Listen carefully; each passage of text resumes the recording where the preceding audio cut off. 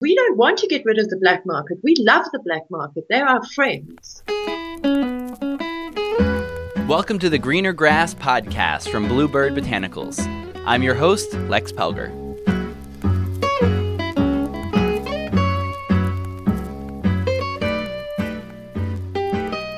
What a wonderful talk with a powerhouse woman. Today, we cross the seas to hear from Myrtle Clark in South Africa. She is half of the infamous Dagga couple, whose arrest for cannabis is being fought all the way up to the highest court in their land. Myrtle doesn't talk as much about the arrest in today's episode, but I'll put a link in the notes to their TEDx talk describing the heavy-handed police action against a quiet middle-aged couple. I definitely encourage you to watch them on stage together telling their story because they make a great team. And then, because of this arrest, they went on to become social justice crusaders together. Today, we talk with Myrtle. She shares on the history of Dagga, which is a local term for cannabis, the state of their lawsuit, and the importance of everyone fighting to end the racial and social injustices of the war on drugs. This show is brought to you by Bluebird Botanicals, to spread education about cannabis and other things on the greener side of life. Bluebird CBD oil comes from farms in southern Colorado and is grown using only water, soil, and sunlight. Go to bluebirdbotanicals.com for more info. Hello, everybody. I am here with Myrtle Clark, who is coming to us from a farm outside Johannesburg, South Africa. Thanks so much for joining us. Hi, Lex. Great to be on the show.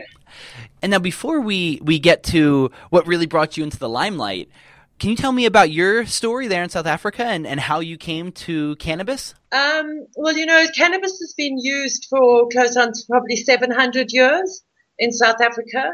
It came down the eastern seaboard of Africa with the Arab traders. So there's some say we're the third largest producer and user of cannabis, South Africa or Southern Africa. So it's a long-standing use. Myself, I've always quite a creative person. I have a BA Fine Arts degree, and I used to teach high school art. And I've always used it as a tool for creativity and for enhancing my life. So since I was about 20 years old. So that's how I came to cannabis. In the South African context, it's a very, I wouldn't say normal, but I would say it's a very widespread thing. There is obviously the stigma like anywhere in the world, but we've got very widespread traditional use here as well. So it really is quite a cannabis-centric country, South Africa. And so, did you see a lot of people from all walks of life using cannabis as you grew up? No, I grew up in a very conservative religious family. So where I saw cannabis being used was on my grandfather's farm. My grandmother used to use it to make medicine for the farm workers. And I know that my grandfather always used to complain, I've just pulled out a whole lot of bushes of Dagga. That's what we call it here. So it was, I suppose in those days we saw it as it was something that black people did or Indian people did when I was growing up. But when I left the small town and came to the city, it was very widespread, among students. And South Africa, I was at university during the 80s, and South Africa was in the last throes of apartheid. And it was a very violent, stressful time.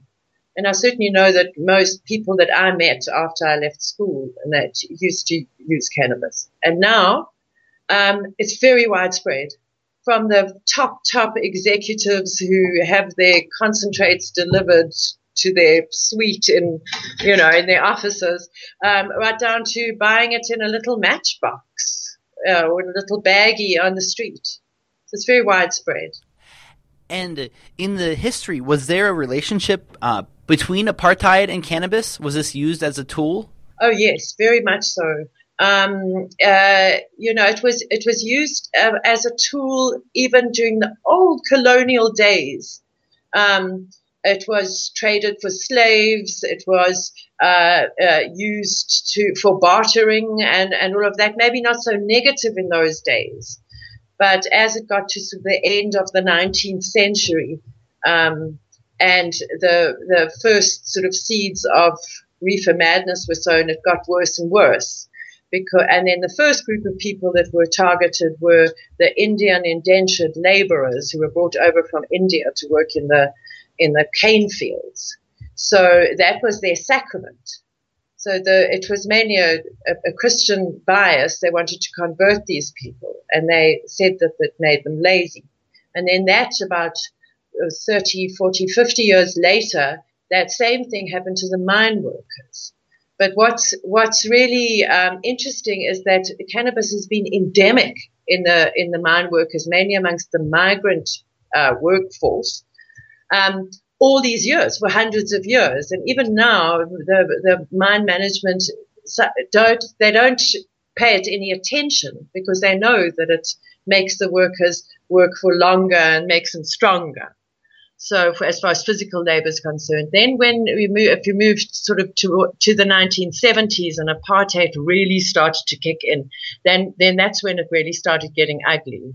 And of course, then black males were targeted and thrown in jail. And it was a big excuse to purge people from areas that they didn't want them to be, or just generally enforcing the apartheid laws. So we actually call it the last apartheid law because it's never been looked at. It's 24 years into our democracy, and our government it's been the same party in power all along, and they've never just stepped aside and re-looked at this law. So that's why we had to force them to change the law, which is very, very much entrenched in apartheid. I heard someone say once that the war on drugs isn't a failure at all. The war on drugs is actually very, very successful in doing what it set out to do and being a tool to be used against those people, whoever that might be. Exactly. Now, what's interesting under democracy now is that, when we read about things that are going on in America, about minorities being targeted due to the drug laws. Now, in South Africa, that's not necessarily the case. Obviously, more black people are arrested because there's simply more black people, But as far as profiling and all of that's concerned, they will profile a huge range of people, and it's not only black people. Generally, they will profile you if you're young and you look like you've got money, because then they can bribe you, and that's that whole story. So we have this, it's almost reverse racism. Lots of young white males being targeted. If you've got a ponytail and a beard and you maybe look a little bit hippie, Rastafarians as well. I mean, it's such stereotyping. So in South Africa, although it's the last apartheid law, it's not only targeting black people. It's everybody. It's more of a sort of a class thing now. Yeah. And so how did your activism come about? What led you to this position? As you'll see in our very scary TED Talk, we in 2010 we used to work in the film and TV industry, and at 2:00 one morning the police just stormed our property and they were busy trying to bash down the front door, and they said they were acting on a tip-off and they were looking for a drug lab. So and then they found our cannabis, a whole year's stash. So we spent, luckily for us, just a very short time in jail. It wasn't even overnight. And we had these charges against us. So the absolute worst that could have happened would have been 7 to 10 years in jail. Although now, 8 years on, we realize that would probably never have happened. But that, you've got to look at the worst case scenario. And then what we could have done, which we also investigated, was just pay our way out of it. So, because there's lots of crooked people, anywhere in the world. So we inquired, and it would have been about 40,000 rand each. And that seemed like a hell of a lot of money, but I mean, it's a fraction of what we spent on our campaign. So it's a bit ironic now, but we realized that if we'd have bribed our way out of it, apart from it going totally against our principles, they would have just been back, because then they have a live one. And then we would never, to have cannabis in the house would have always induced paranoia. So we had these sort of three choices. Either we take our punishment, we bribe our way out of it, or we fight the law.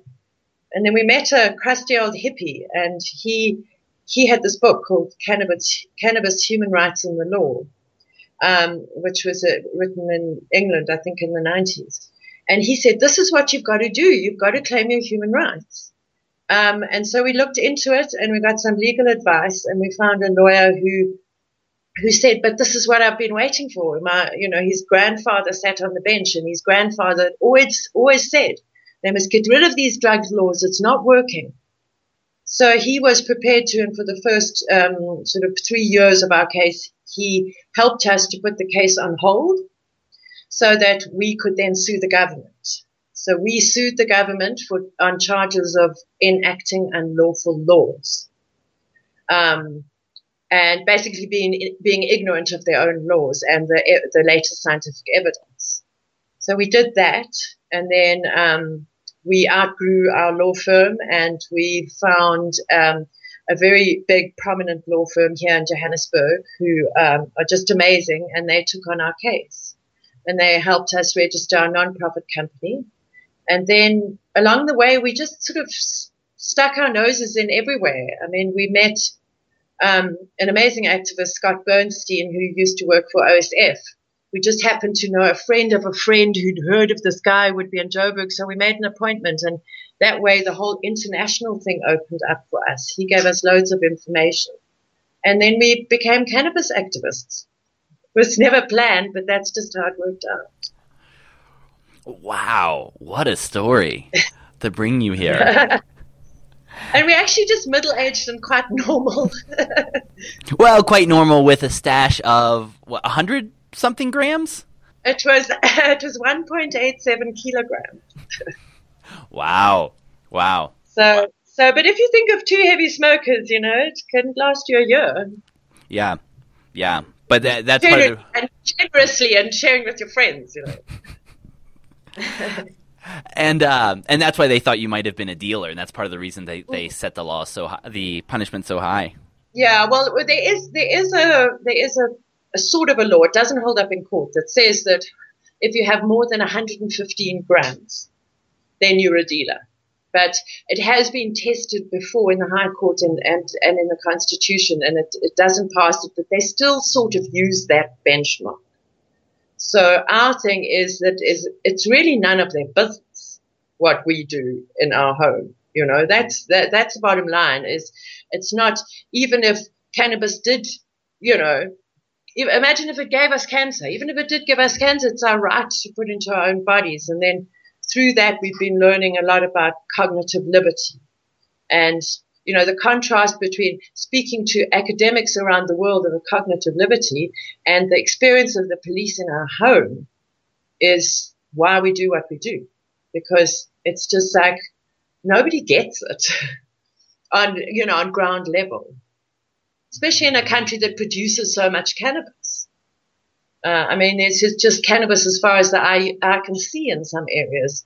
That's just grows wild, or it just comes up every year, and the people harvest it as a cash crop, and it just is. And so then, how did the case proceed for you both? Okay, so we then got what's called the stay in prosecution, which is put our case on hold, and then we had to formulate our arguments, and we got a really amazing advocate who, at the time, he had cancer. And he said, if you can find cannabis oil for me and you can keep me alive, then I'll take on your case.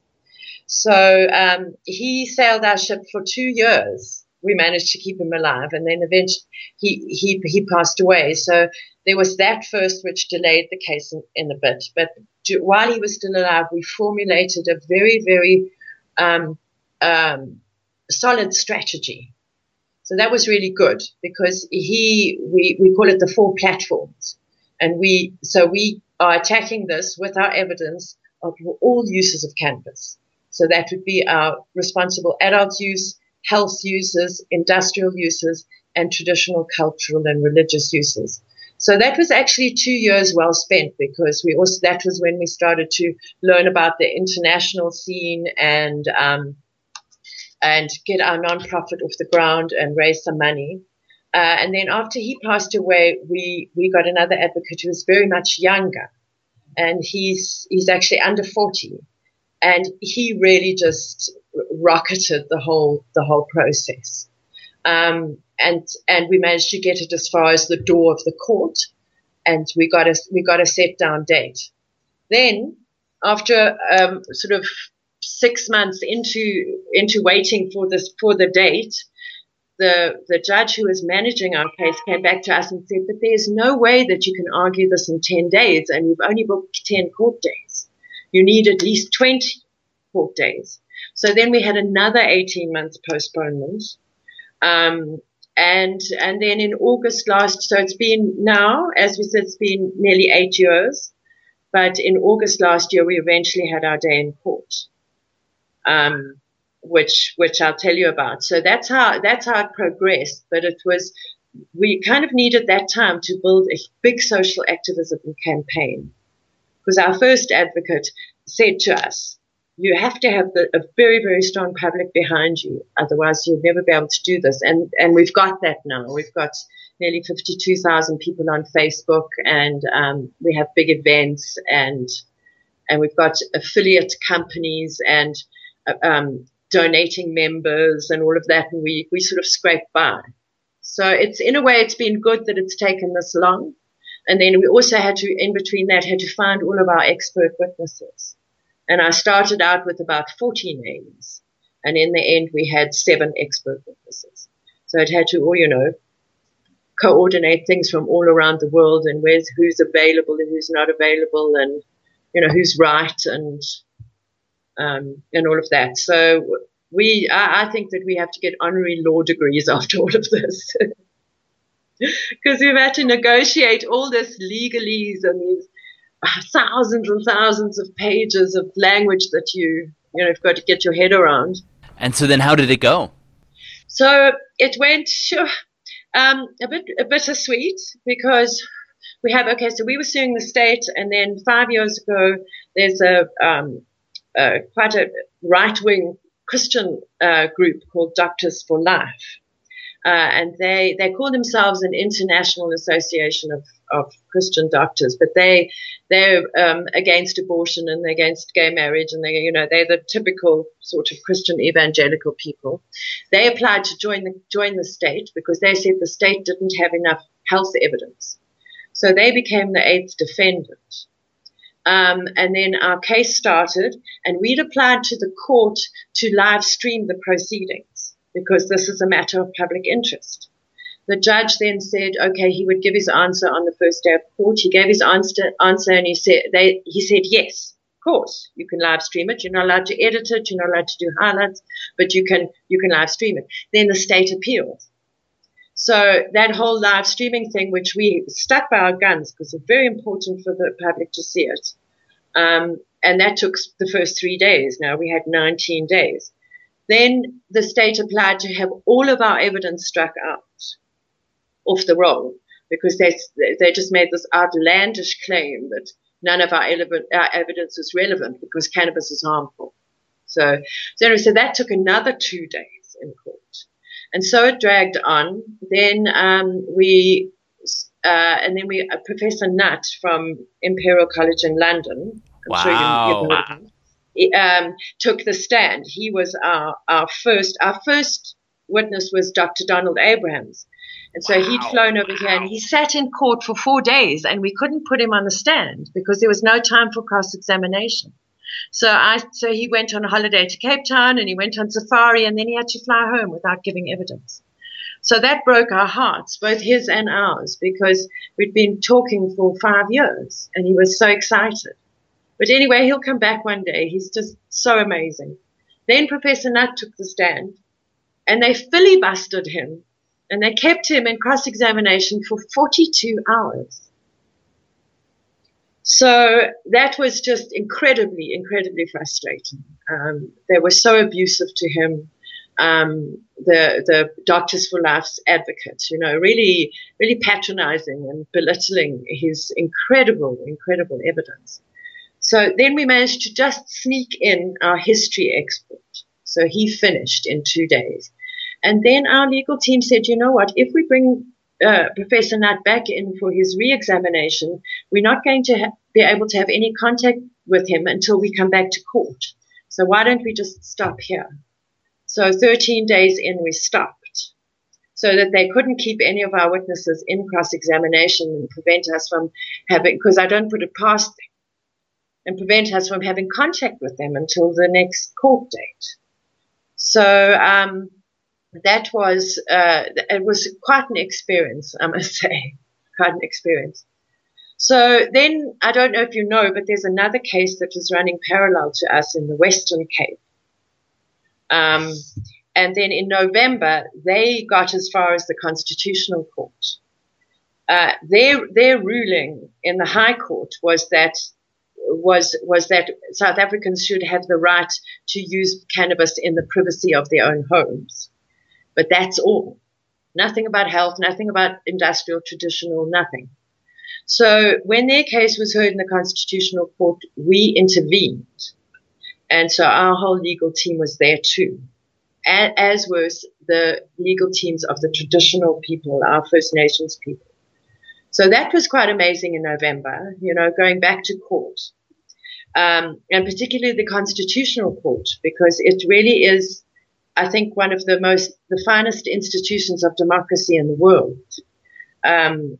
There's 12 judges, and everybody sits above the judges, and you look down on them, because that's how it should be, because the judges are serving the people. So all of our evidence came up again in summary. So that was quite good, that even though we didn't finish in the High Court, that evidence has got the attention of the Constitutional Court already, and that's sort of where we're headed. So now we're waiting. We have to wait for the Constitutional Court to give their answer on the Western Cape case. Either we have to go back to Pretoria and finish our evidence, bring Dr. Abrams back, bring Dr. Nutt back, bring all of our local experts back, and finish the trial, or the Constitutional Court will have read everything we've given them, and they will be able to broaden the judgment to include all the different aspects of cannabis, trade, and all of that sort of thing. So we don't know. We're kind of in legal limbo now. But we'll just have to wait.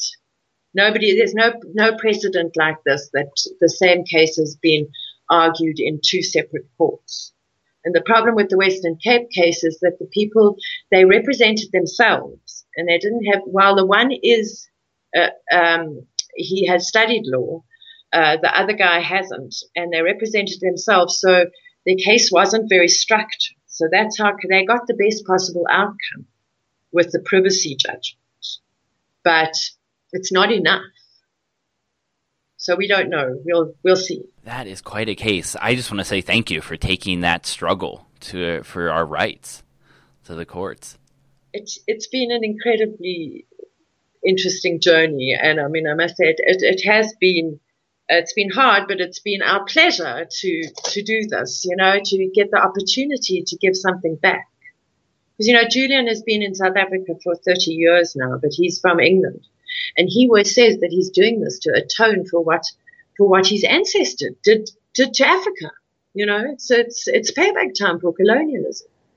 My ancestors came here in 1820, so I'm very much entrenched as a South African. But I'm still a white, and I'm still incredibly privileged. I've been put on the right side of life by apartheid, and you've got to pay back. And not many white South Africans get a chance to pay back like that. And it's our way of doing it. We were in a situation where we were comfortably off financially. We both had very nice jobs. We were secure. We were older. We'd got a bit of experience in life. So that's why we didn't really have a choice. It was just really the right thing to do. What's it been like to meet other activists as you started your nonprofit Fields of Green for All? Oh, it's just been so amazing. If it wasn't for the other activists and the other people who've become activists with us over the last 8 years, I don't think we could have kept going. The first time we sort of took our campaign abroad was to the High Times Cannabis Cup in Amsterdam. And we met Mark and Jodie Emery, and it was amazing, and we were so starstruck. And we met, I'm trying to think of his name now, from Normal. There were quite a few. No, I think no. I'll think of it in a minute. Yeah. And we met quite a few celebrities, as they call them here. And then we went to Ungas in New York in 2016, and also met Sue Sisley and other people who are doing amazing work. And then so we've had quite a few overseas trips since then, and it's incredible to meet other people, particularly people who have been doing this for a long time, and to just sit and pick their brains. What about this and what about this, and how on earth do you raise money? How on earth do you get the big NGOs to support you, and that type of thing. So that's been very inspiring. The last parts I wanted to ask about were a little bit more about the history that you talked about in your TED Talk, that the first ban was in 1870 on cannabis in South Africa. Yes, it was. That was the one that was written into law by one British doctor in one of our provinces on the coast it used to be called Natal. It's now called KwaZulu-Natal. And here, in the late 19th century, the history of cannabis on the eastern seaboard of Africa totally mirrored what happened in Jamaica. Because the indentured laborers, they didn't call them slaves, but indentured laborers, were rounded up in India and sent either to the Caribbean or to Southern Africa. When they arrived with their sacrament, which was the bung, and they came with seeds. And then this British doctor decided that these people were heathens, and they must convert to Christianity, and this stuff makes them lazy. And so it was declared that no Hindus were allowed to consume or grow cannabis. So that was the first one. That was 1878. Then in 1908, there was the Native Land Act here, and together with that came the ban of the use of cannabis by mine workers. And then it escalated from there to and then also in 1912. There was the League of Nations, which is a big meeting of all the colonialists, and that was after the Opium Wars, and they were writing a list of things that should be banned. And South Africa and Egypt made depositions to the League of Nations to add cannabis to that list. So in some way, we were also responsible for putting that down in law at the League of Nations all those years ago. Then the 1961 convention was signed, and South Africa was a signatory to it. Then it escalated in the 1970s. And then it never stopped, right up until now. Since 1995, sporadically, they've been spraying the fields down in the Eastern Cape province with glyphosate from helicopters, like they do with the coca fields in South America. And that's the new democratic government who's doing that with both European and American money, because in order to secure AIDS, they need to amp up the drug war. So it hasn't changed with the new democracy, but it's as old as colonialism. Yeah, and such an old story with this old plan. It is, and even very conservative white Afrikaans people here in South Africa, they'll tell you that their grandmother used it as medicine. It's not only black people that used it as traditional medicine. It's everybody. It's just this generation. And that's one of the things that we saw recently when we were at the United Nations, is that we need to get rid of the older generation, because we're not going to change their minds. The young people really need to just rise up and just go like a bull in a china shop and just prove them wrong, because it's enough now. That's why our entire legal team are under 40, because it's young people who've been, and maybe people are sort of our age, but it's young people who are really coming to the forefront and getting angry about this. Us middle-aged and older people have become complacent with the drug war because older people have stopped taking drugs. They've had their party. You know, oh, it's illegal. I won't take the risk anymore. I've got children. I'll stop smoking weed. You know? So it happens. The last question I wanted to ask for all of the listeners here in the States, since you're known as the Dagga couple, and I'm not even sure I'm saying it right, what's the history of the word Dagga in South Africa? Okay, so our First Nations people are called Khoisan, and those are the people that were here before any black or white people. And they cottoned on to the use of hemp soon after the Arab traders, before the Dutch settlers came. The Arab traders moved down the eastern seaboard, and the indigenous people came in contact with the hemp plant. And they always brewed it into a tea. It was never smoked. Only when the Dutch arrived, the Dutch taught them how to smoke. And when they drank this tea, they said that they became Dagga, and it's spelled D-A-C-H-A, which means intoxicated. It doesn't mean cannabis. But then when the apartheid government came along, and even sort of from 1950 onwards, they wanted to vilify this plant because there was mainly black people using it. So they took this word that everybody used to say, it was a bit like saying you're going to be stoned, you're going to be Dagga, like this. But they took it because of the way it sounds. Dagga. It's very guttural. It sounds awful.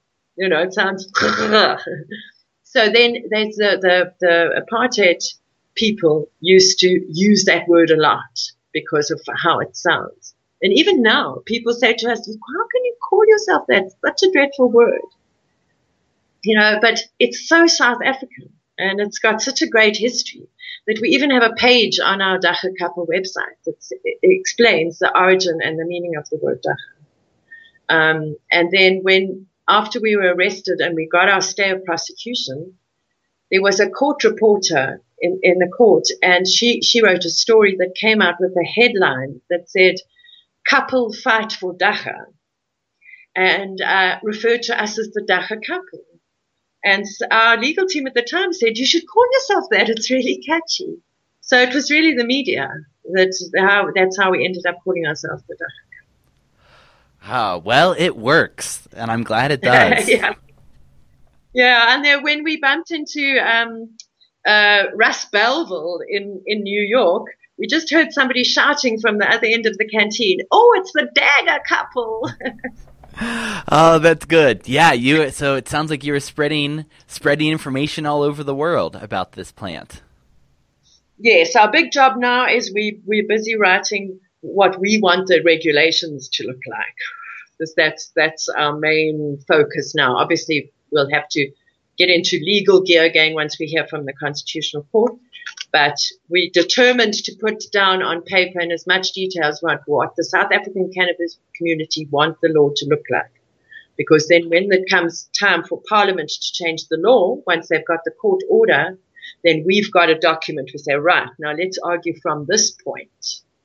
What are the most important aspects of the law that you think need to be written in? We've got a page on our website if anybody wants to go and see. We call it desired outcomes, which is this is what we want the law to look like. I think that the two most important points that we put across is that we will fight tooth and nail to have no licenses. There will be no licenses to produce or consume cannabis in South Africa because licenses lead to corruption. And we've nearly went to civil war last year because of the corruption in our government. And we've just got rid of our president and we've got a new president and things are looking forward.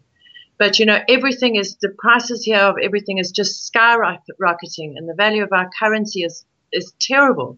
So if you introduce this license system, it's just those licenses are going to go to the people who've got the money to pay for them. And then that does nothing for our rural farmers who've been growing cannabis for hundreds of years. So that's where I think South Africa must stand out from the rest of the world, because then we can show the way for places like Jamaica, the rest of the Caribbean, Nepal, all of the other traditional producers of this plant can see that it will work without licenses. It must rather work with a cooperative system where you become a member of a cooperative and everybody looks after each other, as opposed to this top-down, somebody's going to play God and award this license to this person, but no, not to that person. So that's the number one thing. And then the second most important thing is that before any new regulations are put into place, there has to be complete reparations for all of the criminal records that have been issued and all the jail time that's been served over the years. And that there must be a legitimizing of the black market first. Because everywhere else in the world, we're going to get rid of the black market. Everywhere. America, Canada, Uruguay, everywhere. It's to get rid of the black market, the UK. Whereas we don't want to get rid of the black market. We love the black market. They're our friends. And so we are not criminals. The cannabis industry and the cannabis culture in South Africa, we are not criminals. And so the black market must be brought up from the underground and into the light first. And priority must be given to the people who have the expertise. We don't need expertise from the rest of the world. If we do, we'll ask for it. But right now in South Africa, there are more people here per capita that know enough about cannabis to start a business tomorrow than in the rest of the world. So we must be acknowledged, the people who know about cannabis. And that's, I think, is also going to make South Africa quite different. Reparations and no licenses. This is a question I ask a lot, and this is some of the most progressive answers that I've ever gotten.